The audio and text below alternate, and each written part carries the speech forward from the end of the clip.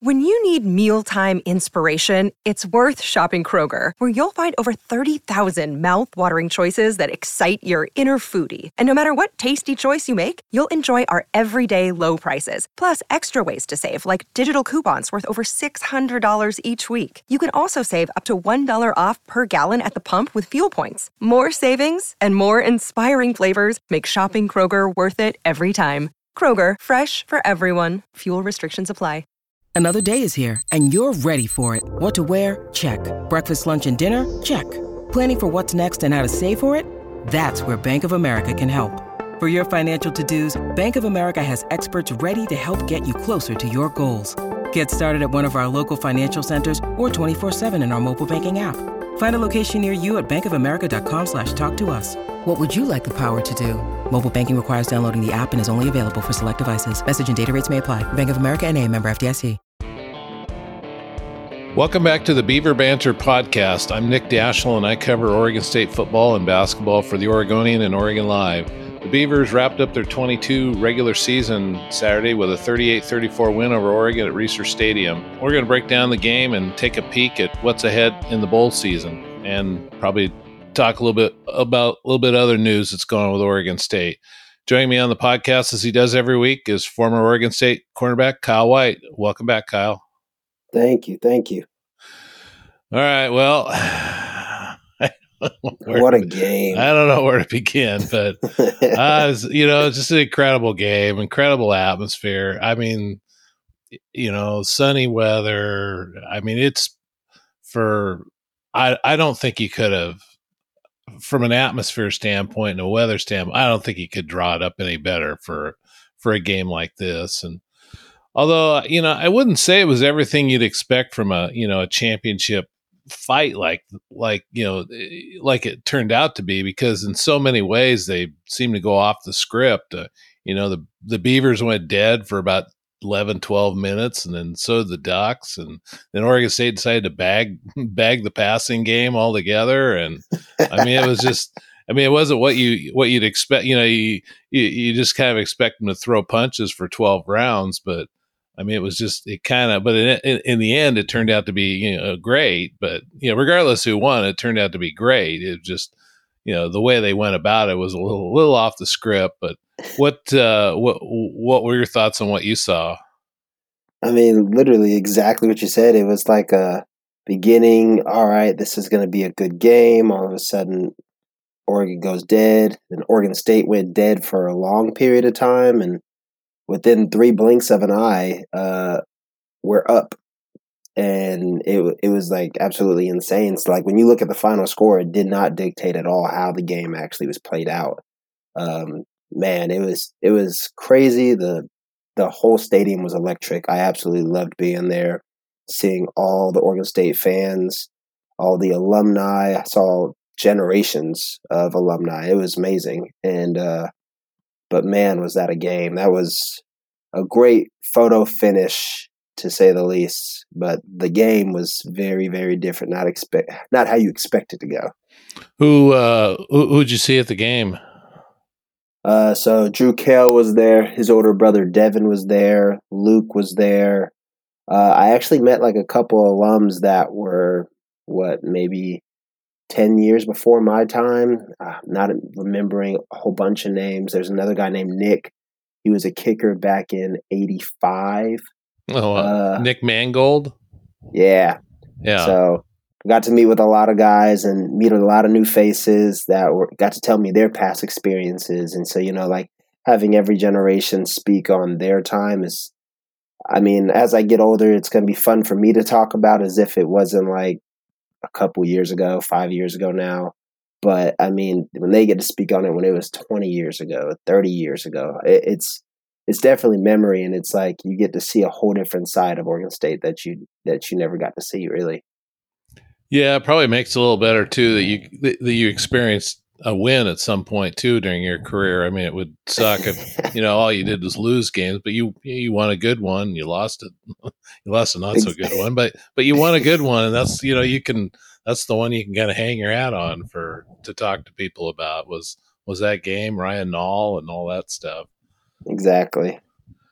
So, am looking. I know I'm looking. I don't know where we should start here. I was first of all, I was thinking, I thought I'd maybe react a little bit to the news of the day. Trent Bray got a contract extension. They added another year to his deal. We don't know how much, what the terms of the contract are, but I'll get those. I'll get those probably within the next week. But I'm assuming they bumped him up a fair amount. He was scheduled to make 600,000 next year, which in defensive coordinator world of the Pac-12 is really kind of in the probably on the first or second floor. I mean, there's at least 3 coordinators in the Pac-12 that are over $1 million, well over $1 million, closer to $2 million. There's several that are near $1 million. I'm guessing the Trent's probably bumped him up a pretty good amount, I would think, because if you're going to be serious about keeping a guy like that, you got to show it with some Benjamins. So so the reason you lock him up for another year is because eventually he's going to be a head coach somewhere. That's his ambition. I know it's his ambition, and it should be. But as long as he's going to be a defensive coordinator, you want him on your sideline. So I assume you applaud this move that they're they've locked him up at least for another couple of years. Oh yeah, 100%. I mean, he was a key role to the record that's shown from this team, and without him, I don't know how we look, but applauds to him. I'm excited to see what the future holds, and he's going to do great things. And yeah, I think he deserves every penny. We go from a decade of barely making 500 to he comes in, Smith comes in, and all of a sudden, this year, what we projected 8-4, 7-5. I never actually saw 9-3, and it's well deserved. And I think he's done he's been a key factor in how they've been this year. Oh yeah, no question. It's 10 of the 12 games, Oregon State gave up less than 400 yards. There were several under 300 yards a game. The home field, the defense, outside of the Oregon game, they pretty much didn't give up. They pretty much didn't give up much of anything. So the defense had a lot to do with this 9-3 record, as much as any. It really was. If you go back over this record, you're gonna see that it was quite a team effort. The special teams contributed quite a bit in some of the wins, and the offense obviously did some stuff, especially Damian Martinez. But the defense, they won games primarily because that team gave them that side of the ball gave Oregon State a chance every game this season. So outside of maybe the Utah game, but that was more contributed by the offense than the defense. So, but yeah, they kept Oregon State in every game, and that's how you win 9 games. Is you give yourself a chance with the defense. Agreed. Yeah. So let's start move on from Trent to kind of the big picture stuff. Oregon State's 9-3. You got a chance at a 10-win season for the third time in school history. 2000 and 2006 were the other 2 times they won at least 10 games. 2000 they won 11. There's a case to be made. This season's is every bit as impactful as that 2000 season, which is kind of put up there as the gold standard of the program. In the end, it's probably not as meaningful, but just if you look at it, based on where this program's been, the recruiting, it'll help recruiting. It's energized the fan base. The stadium remodels right around the corner, is going on right now. You're gonna have a lot of people wanting seats next year, which is what they need to fill this place. And then another kind of thing that's sort of under the radar and you're not really thinking about it much is college enrollment's struggling these days. Not just Oregon State, everywhere. It's tougher to get kids into school because of it costs so much. And when you got a football teams can drive a lot of excitement. I don't think I think a good football team can't hurt Oregon State's chances in the enrollment area either. But there's just so many things that this 9-3 record can do at Oregon State. I mean, I'm sure your friends are probably reacting to the season in a positive manner too, aren't they? Oh, everybody is. Yeah. No, my little friend group, we've been excited, crazy happy, and, ecstatic for everything. And my biggest thing has been, where's the bowl game? Where's the bowl game? Because, like, I'm definitely buying a ticket. And, like them showing up to the games in Utah and Arizona, some coming out to Corvallis to come watch the games. And now we're all spread out. So it shows how impactful and how meaningful, like, the Oregon State team this year has been. And, yeah, like I think it's going to be amazing. I think this was the greatest kickstart to a whole new foundation for Oregon State, where we'll have the new stadium. We'll have a great team where all the fan base is going to be there. We're going to have the place packed next year, and it's just going to keep going on. And I can see Coach Smith really doing something at Oregon State, and it's so exciting to watch. Now, I mean, the key to this whole thing is you got to keep Jonathan Smith in town, and I've got no reason to believe he's going anywhere. But I got to think there's something coming up in regard to Jonathan too and his contract, because I mean, you don't necessarily have to redo a guy's contract every year just because he has a winning season. But at 9-3, he's going to be in demand by other programs, and I mean, they did his contract last year. I think they got to do it again this year to show that they're committed to the guy. And I mean, he's going to move up into a new neighborhood. I'm pretty sure. So I mean, Jonathan doesn't strike me as the kind of guy that's driven by money, but I mean, that's part of the reason you work is to make money, and he can it's the kind of stuff you can set up your family for lifetimes. So I think Oregon State's going to do something here at some point with him. Well, I mean, I haven't heard anything, but I think something will get done. Yeah, in ways I look at Jonathan Smith as like a Coach Riley, where it's like he loves where he played and he loves this place, and so like he wants to be here. Like I know that they're going to give him the money that he deserves either this year, next year, or soon, but I also think that he just loves Oregon State, and I hope that he wouldn't leave. I think that he loves this place just as much, so I wouldn't see him leaving. But money does talk. So yeah, I mean, I think with Jonathan, the next step for him, if he ever is to leave Oregon State, I don't think it's going to be for college. I think it's going to be the NFL. That's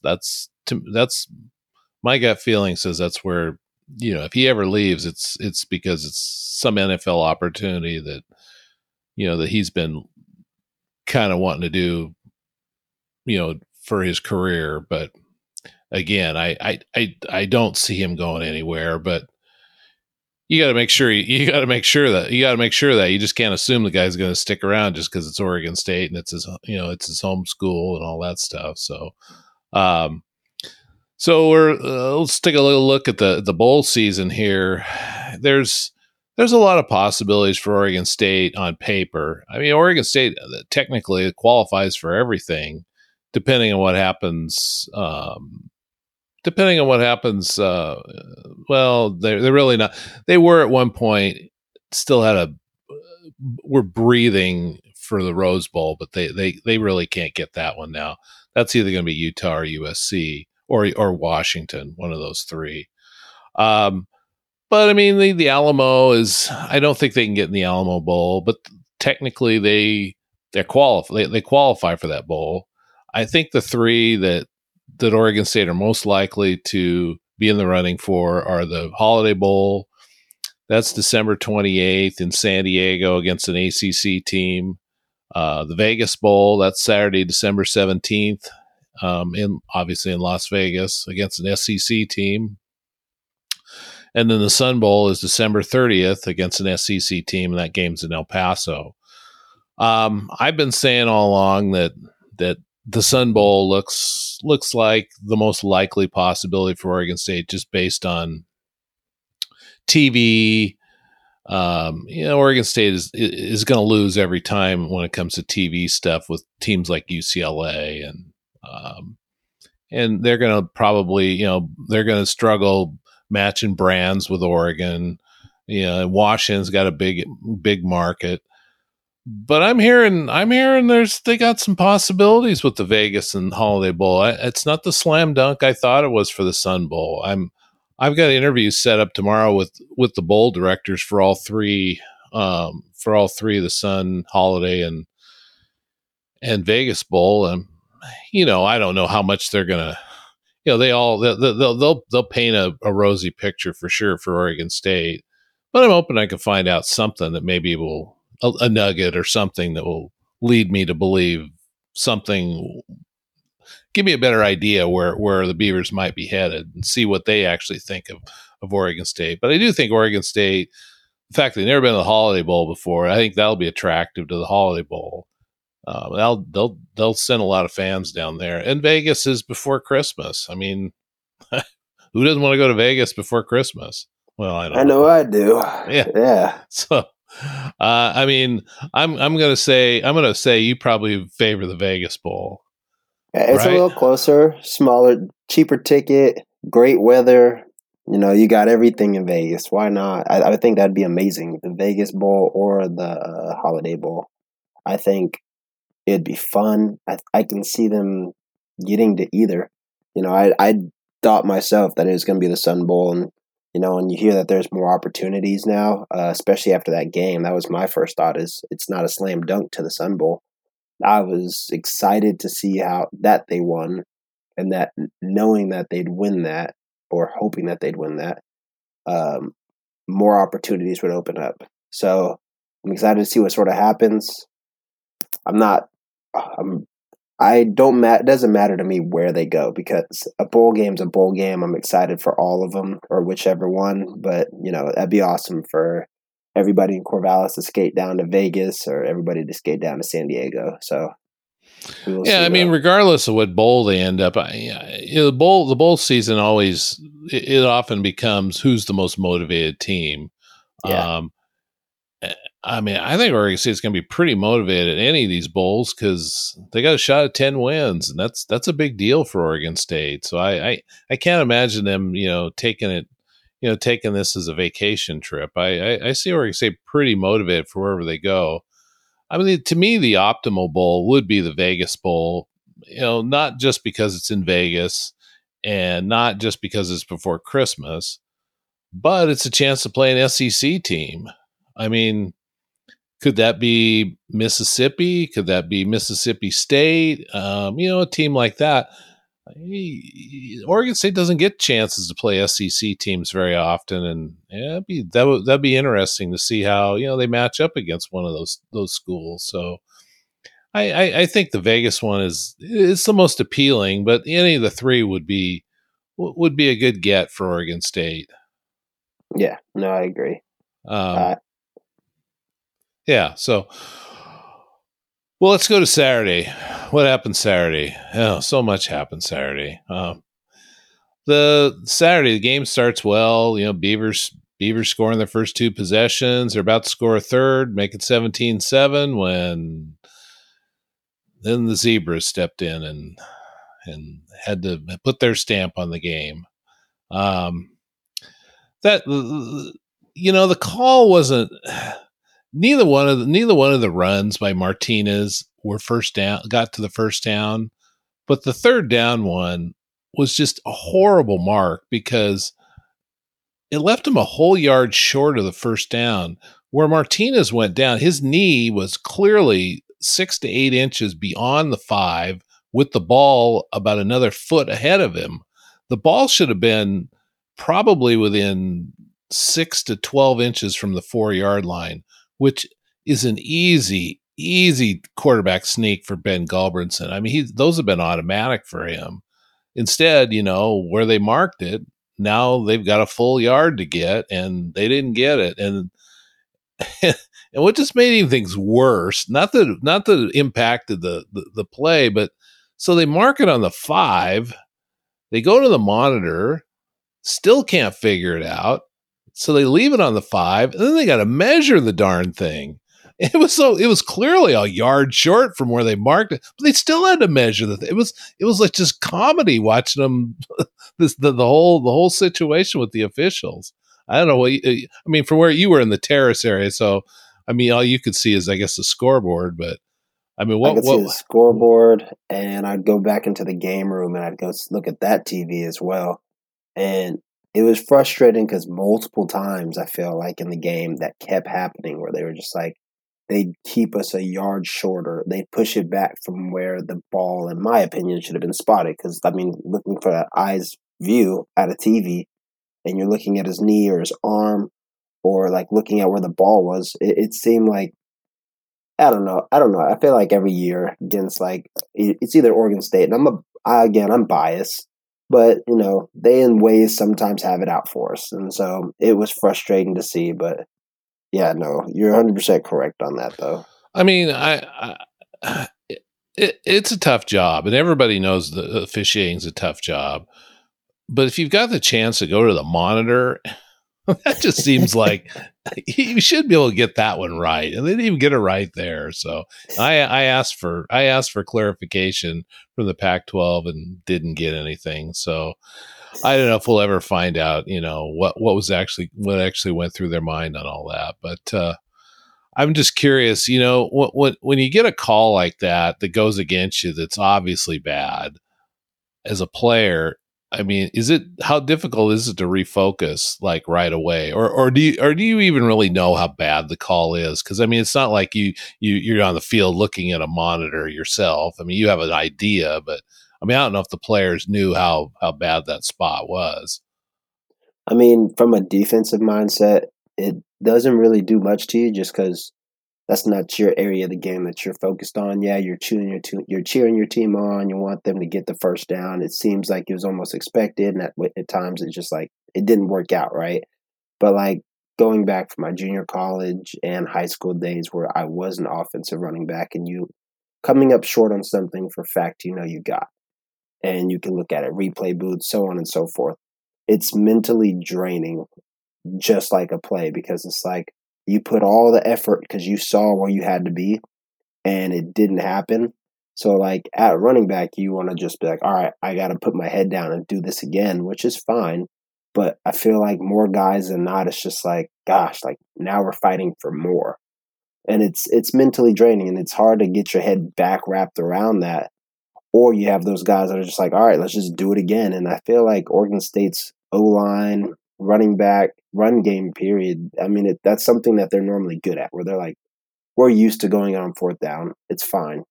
So, like, I think that their mindset was like, whatever, let's do this.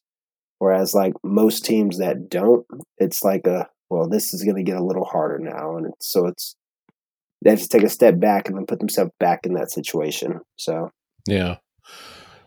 So obviously that situation didn't go well for Oregon State, and then before you know it, it's 31-10 in the late in the third quarter. I mean, I know I pretty much thought it was over. I'd been writing a game story during all this, and at some point I just decide when I'm going to start writing, and I just figured it's 31-10.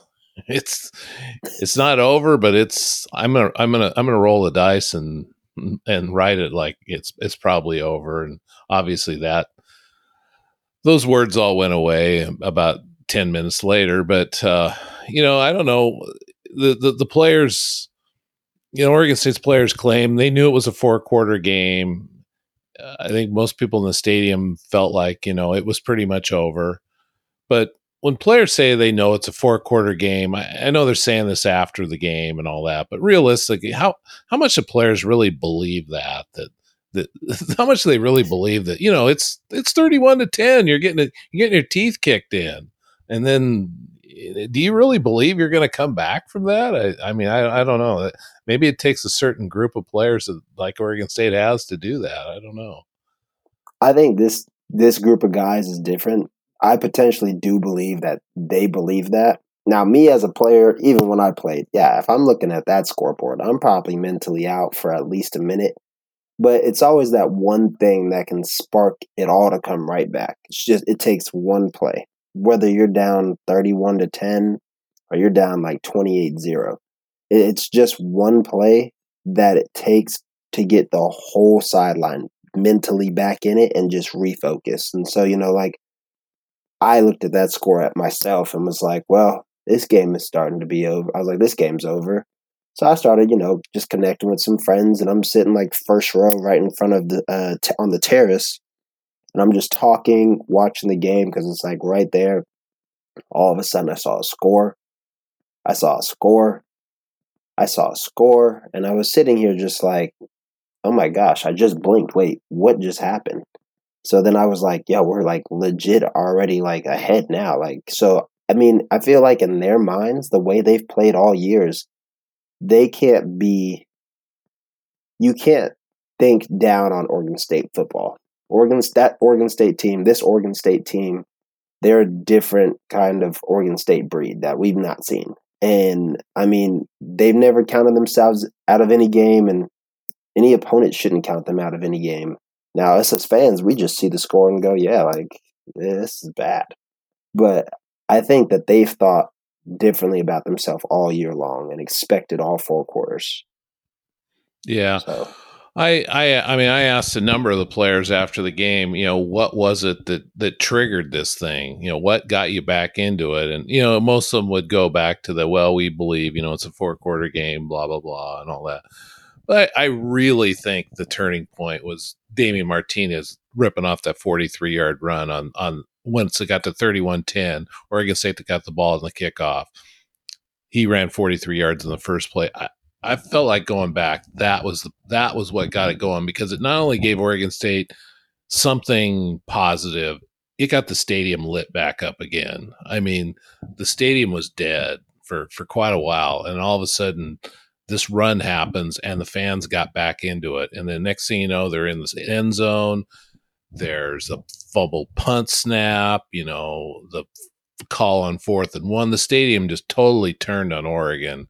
And Oregon couldn't deal. The Oregon had a hard time dealing with the stadium. The crowd was just electric, and they made a difference. And I just thought that Martinez run. I remember how loud the crowd got on that one, and so that's what I think happened, is that that one play really energized Oregon State and its fan base. No, I 100% agree, and I think it comes down to a respark turns from a play. And again, like I said, every week, Oregon State's crowd has a big, big part in it. And like, I don't know if they understand how big of an influence they help Oregon State football. But when they're loud, the Oregon State football team is hyped. They're energized and they're ready to go regardless. And so, like it's almost like we feed off them just as much as they feed off of us. So, I mean, the great play by Martinez led the Oregon State fans to go crazy, myself included. And then from there, I mean, everything just went back to turning. And so, yeah, like. Yeah, and then the defense obviously put its stamp on this game too. Later in the evening, I noticed on Twitter that, a colleague had mentioned that the Pac must have been during the Apple Cup when teams were just pretty much turned into a track meet in the first half, mentioned that, Pac-12 defense is just terrible and just kind of ripping on it. And I'm thinking, well, apparently this person seems to forget that the Oregon State goal line stand that kept one of the country's best offenses out of the end zone. I mean, that's it. You can rip on the Pac-12 defense all you want, but that was a pretty good stand by a good defense. And I mean, I don't know what you remember about that defensive stand, but it was 3 consecutive runs that went nowhere, and then a pass play that really turned into nothing. I mean, obviously that won the game. Oh yeah, no, I 100% agree. Even leading up to that play, or a couple plays before that, including that one, Oregon had called a couple 4th down plays instead of punting it, instead of kicking a field goal. And I mean, Oregon State's defense is, in my opinion, is not a Pac-12 defense. They're a legit defense. It's not just play fast, throw the ball around. No, I think that they love to run it down your throat and play great defense and make stops. And yeah, you can single out Oregon State when you say the Pac-12 defenses are bad, because Oregon State's defense is in ways the boulder we rely on, and then our run game. So, yeah. Well, all in all, that was, that game Saturday was an instant classic. I've been asked, was this the best Civil War of all time? Probably not. I mean, it's hard to trump the 37-33 game in 2009 where both teams had Rose Bowl on the line for whoever won the game. Yeah, a 37-33 game with that kind of stakes, that's pretty hard to top. But it's probably a top 5 game, I would think. I mean, you probably, I don't know how much you know about, Oregon State history of games, but I kind of went through them, and I thought it was probably in the top 5 to 7, somewhere in that neighborhood. But one I would ask you about was, this was a 9-win season. What would you, where would you rank this win among the 9? I mean, I'm thinking it's probably number 1, but I don't think it's a slam dunk, because there was some awfully good wins this season. There was a lot of good wins this season. I would probably say 1 still, just because 1, it's Oregon. They were ranked number, I want to say 7 or 10 before the game. 2, it's the Oregon State Classic. It's just the rivalry game. And I mean, they had all the offensive power, but we were just a defensive team. On top of a great run game. So I do want, I'm going to say 1 just because of who it is and the state that they both had to represent. And the winner is now the owner of the state for the year. And I absolutely love that. I guess the competition for the best win of the year with Oregon would probably be the Stanford game and Fresno State. Although I kind of think the Boise State game gets short shrift a little bit. Boise's turned out to be pretty darn good. They're playing for the Mountain West title against Fresno this week, but Boise's had a better season than Fresno, and they came into the game with pretty good reputation on offense. And Oregon State made it 24-0 by halftime. I mean, the performance was really good, but for theater, I mean, the Boise State game probably wasn't, great, but I thought the performance was good. And the same thing with the Washington State game. I don't know if that's going to be rated as, one of the great games of the season either. But they handled a really good Washington State team, won 24-10, and I never even thought Washington State ever had a chance in that game, and they just didn't. And so that was a good performance too. But I mean, for theater, the Oregon game certainly had to be. It's got to be number 1, but Stanford sure takes a run at it with the way they had to finish that game, scoring 3 touchdowns in the fourth quarter and winning in the manner that they did. I mean, that was pretty incredible too. I mean, and I don't know this. I don't know that Saturday happens if Stanford and Fresno don't happen, because I think they drew on those games. They believe they could win those games, and they did. And you have those experiences, so you can do it. And I'm not saying they couldn't have won Saturday, but I think having that Stanford and Fresno experience had to have helped out a little bit. Yeah, no, I agree. I think that from the beginning of the season's games and how close they were, it showed that we don't cave under pressure, and that Oregon State can prevail when the time is needed. And so I thought those games, and the only reason why I didn't say like the Boise game, the Stanford game, and like the Fresno game were like the top games of the season was because, I mean, when I talk to people around here in Portland, or when I'm talking to my friends in any other state, they're all like, your preseason games are nobody's. They're the Mountain West. But the Mountain West is good. But because it's a lower rank than a Power 5 school, I always want to be like, just to fans or anybody, yeah, but now we beat Oregon. So you have no real saying. But at the same time, like, it was Oregon State rivalry, which makes it even better. So yeah, for show, it's definitely the Oregon game. For last minute plays, I'm definitely going Stanford because that was the scariest moment.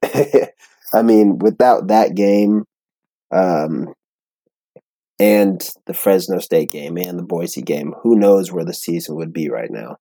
But those were all great games that showed that we prevail through all of it. And they can go the 4 quarters, the whole thing, and they'll fight till the last moment of the game, which is amazing. So one other thing I thought of on the flip side, obviously the toughest loss of the season, it's not even close, even though, Oregon State lost at Washington by 3. Well, it was the USC game. Yes. If Oregon State wins that game, the Pac-12 finishes the regular season in a 5-way tie for first. That is the only thing that keeps that from a 5-way tie. If Oregon State beats USC, it's a 5-way tie for first at 7-2. It beats me how I know they have tiebreakers.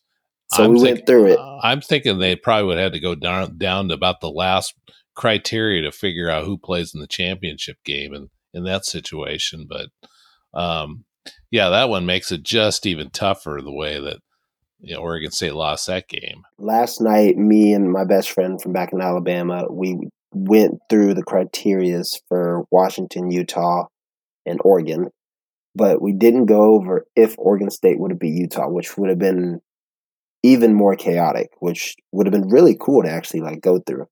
But we went through the criteria because now there's no divisions in the Pac-12. It's all one pool together. So now with a 3-way tie, you look into who they between the 3 teams, what was the best record, which all of them beat each other at one point. So it was like Washington beat Oregon, but Oregon beat Utah, but Utah beat Washington. So then they had to go down to the next criteria I believe in the case at Oregon State beat Utah, USC would have been 1, and then it would have been a 3-way tie for second between Washington, Oregon, and Oregon State. And I think in that situation, I could be wrong, but I'm pretty sure I'm right on this. Oregon would have went because Oregon would have had a win over Utah. Yes, and that they were the second highest. They would have been this. They would have been out of the tie, but I think nobody would have beaten USC, and so they would have had to go down to the next team in the standings. Although I think it's got to be somebody so maybe that's not. I don't know. It'd be interesting to go through and see everything, but I don't know if Oregon State would have. I'd have to. Let's see. Washington State. Everybody played Washington State. And Utah and Washington, it wouldn't be Washington. That would be a tough one to break up because you'd have to go quite a ways down the standings. I don't think you could find any common opponents. So then you had to go to strength of schedule, and I don't know where that one turns out. So common opponents would have been Cal.